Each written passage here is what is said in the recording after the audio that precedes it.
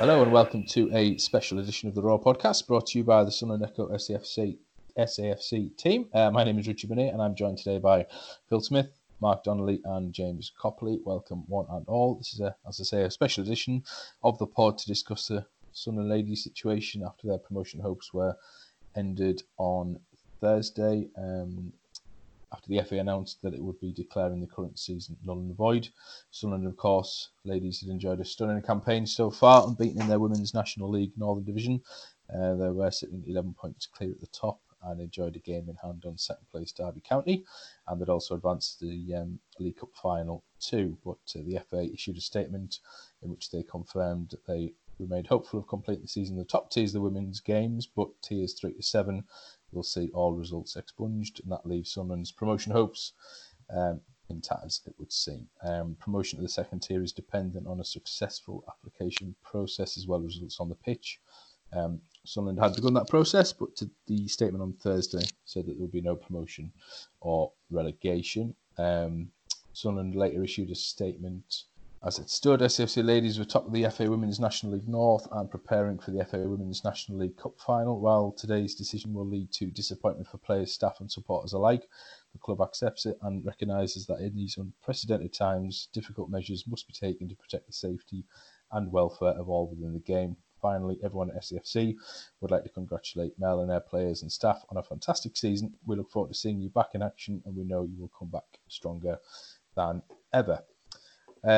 So, chaps, a devastating blow then for Sunderland Ladies. A couple of clubs in our region in a similar situation with South Shields as well.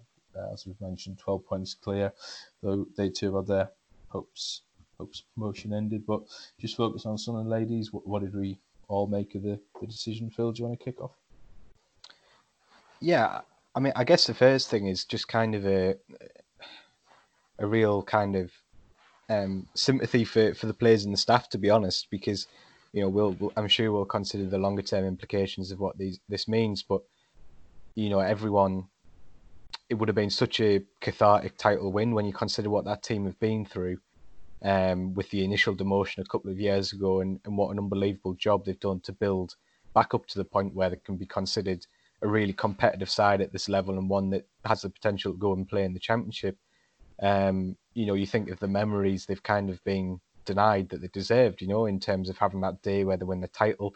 They were obviously in the League Cup final as well, which would have been such a special and deserved occasion for all of them, especially because, we all know that in the women's game and at that level, the players make unbelievable sacrifices. They do it entirely for the love of playing and for the love of playing with each other and the club as well. So it's just such a shame that they won't get those kind of opportunities to kind of finish the season as they deserved. It's clearly a huge difficult decision to take as well, because we're not talking about a team that was 1 or 2 points and had a good chance of winning that league. They were 11 points clear with a game in hands. They were by some distance the dominant force in that division. So it's a really, really tricky decision. The statement reflects the fact that everyone knows these are unprecedented times and that difficult decisions are going to have to be made, whatever. But it's a really, really, really sore one to take. In the long term, it's difficult to know where the club and the players are going to go from here, because I'm sure a lot of them have huge ambitions to play in the Championship and believed and hoped that they'd be able to do so. With Sunderland, we don't quite know what's going to happen there. And in the short term, it's just that kind of, real sadness that what would have been a really, really worthy and special occasion when they won that title as they were going to do, they won't get the chance to experience that, because that was really well deserved. And like I say, they've made huge sacrifices to get in that position in the first. James, I know you've seen a lot of the ladies over the last couple of years or so. Really heart-wrenching, isn't it, and devastating for those on a personal level, having worked so hard for months to get in this position and then have that kind of snatched away from you. Obviously, they're unlikely to be the only team in that scenario, but that won't soften the blow, will it? No, it won't. And I mean, the first thing to say is that these are unprecedented times and tough decisions have to be made. And, people's health and livelihoods are at stake here, and football kind of comes a second to that. But this FA decision, it really does hurt, given the history. And I've seen firsthand, I've been lucky enough to see firsthand the dedication of Mel, her staff, the players, the work rate these girls have, the passion for the game. I mean, Phil alluded to it, but these players aren't getting paid most of them are working or studying alongside football. They do football as a hobby. They do it because they enjoy it, which is the purest form of football. It's the purest form of the game. So they've put a lot into this season, and I mean, I have a vested professional interest, and I'm biased because I'm a Sunderland fan. But this is probably one of the best sides that the FA Women's National League has ever seen. As you say, 11 points clear. They've lost once, I think, this season to Birmingham in the FA Cup. Birmingham are 2 leagues above. And, you know, again, I am a little bit biased because I'm so involved with them, but this side had everything you want from a football team. It's a young, attacking, exciting side with huge personality. I think Grace McCarthy is the oldest player at 30 years old, and then you've got, you know, Charlotte Potts and Kira Ramshaw, who are at 24, 25, massive personalities. Kira Ramshaw absolutely loves playing for Sunderland. Charlotte Potts gives everything every time she puts on a red and white shirt, and I know how hard they work and how dedicated they are. So it does hurt as a fan and as a journalist who's worked with them. It really does sting. And there's an issue now around, you know, these games have been expunged. Georgia Gibson's just made a 50th appearance in a Sunderland shirt. I presume that's not the case anymore. Kira Ramshaw, the captain, made a 200th appearance in a Sunderland shirt earlier this season. We covered that widely. I think if the games are expunged, that probably doesn't count anymore. I'm not sure. And then, you know, you look at Niamh Herron scoring, she's 16-year-old from left back, scoring a double against Stoke, which was absolutely phenomenal. Jessica Brown scored an absolute worldie that most Sunderland fans have probably seen against Newcastle to win the game at the Stadium of Light.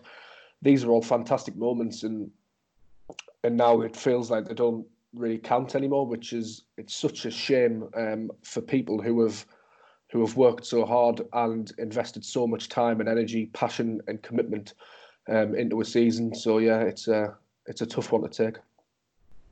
And Phil, it's a tricky one, isn't it? Because if they're going to try, and they haven't made a decision yet, have they, on the top 2 divisions? So there could still be, I mean, there's no scope for anyone to be relegated from Championship down. And is this kind of it, do you think, for Sunderland, or do you think there's any? I think Mark will be able to come in off the back of this and explain, because has a really good knowledge of how these things work. Clearly, it's not quite cut and dry. The statement yesterday did say there'd be no promotion or relegation from tiers 3 to 7. So that would suggest that there's no hope of being promoted. However, we all know from Sunderland's history that this is quite a complex process in the women's game. And obviously it depends on the licensing process. As long as we don't know what's going to happen with the Women's Championship, I think it's impossible to be 100% definitive about what comes next. All clubs have to continuously meet the licence criteria, and especially in such uncertain times, it's absolutely impossible to know where the Championship teams are going to be in, say, 3-4 months' time when the season restarts.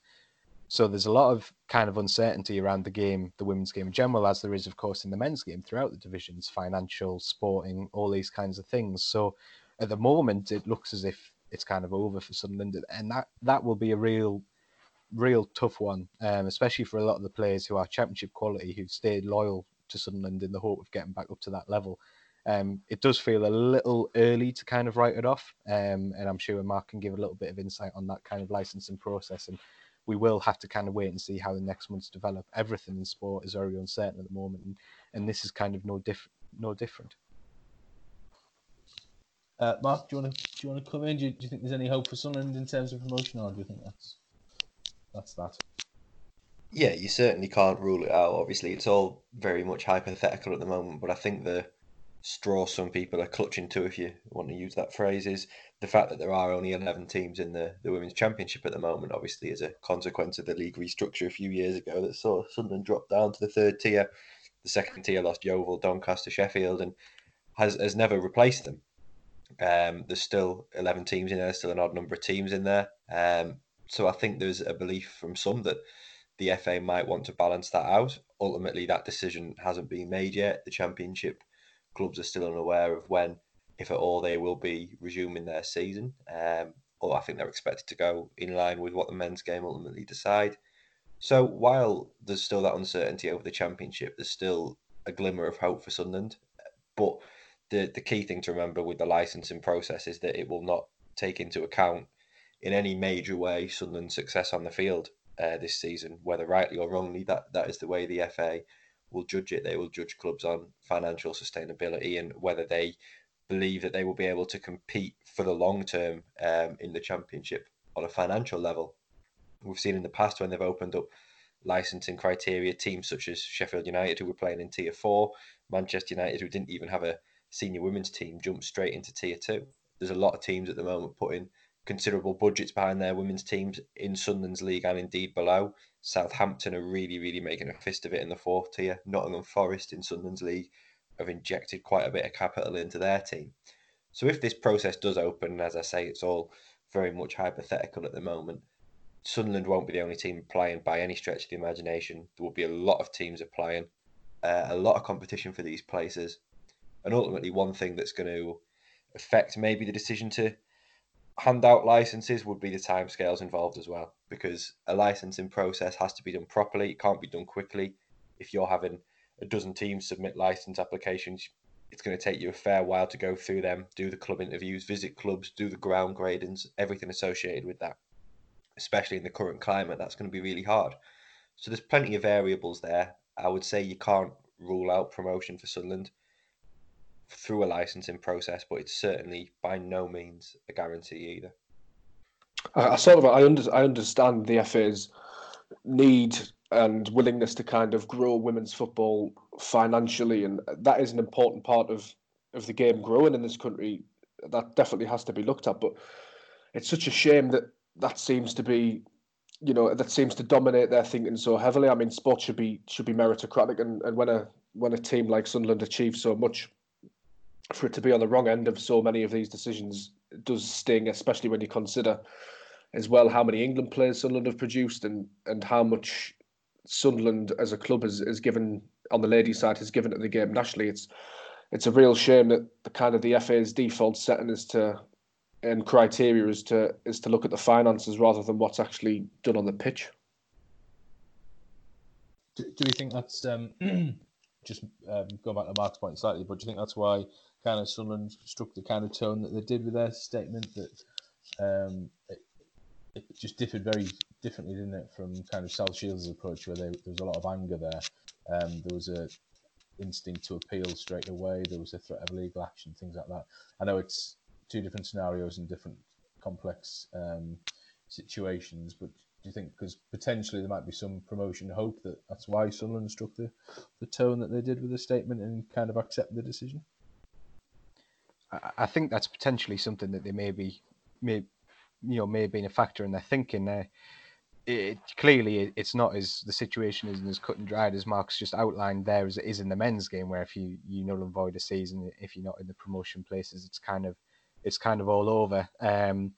It's very difficult to know what Sunderland's thinking is kind of long term, because of course, we've talked a lot about how well they're doing on the team and looking to get promotion.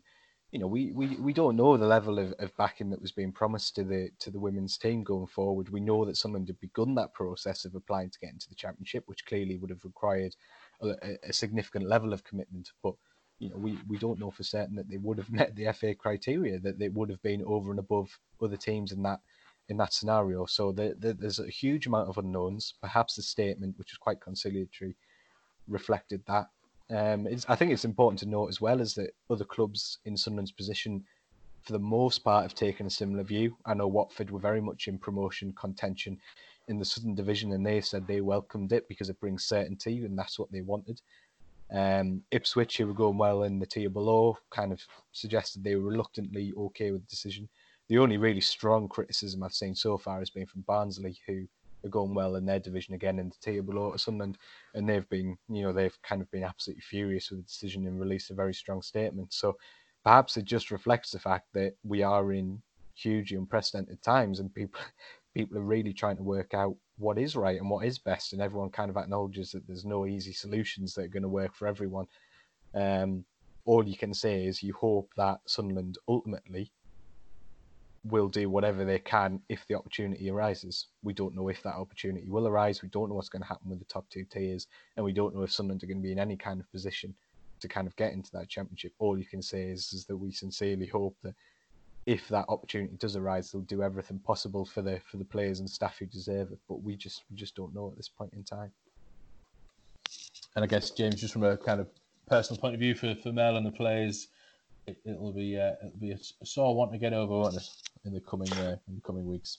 Yeah, definitely. I spoke to Mel 2 or 3 days ago, and there wasn't, a hint of this in the air, really. It kind of came out the blue. Obviously, we knew decisions were going to be made, but I spoke to her about the possibility of a season being declared null and void, and in typical fashion, she just brushed it off and said that whatever the decision, they would get on with it, and that's the character that goes through her whole side. That they don't moan, the professionals, even though they're not paid, and they just get on with it. And she paid tribute to the girls as well.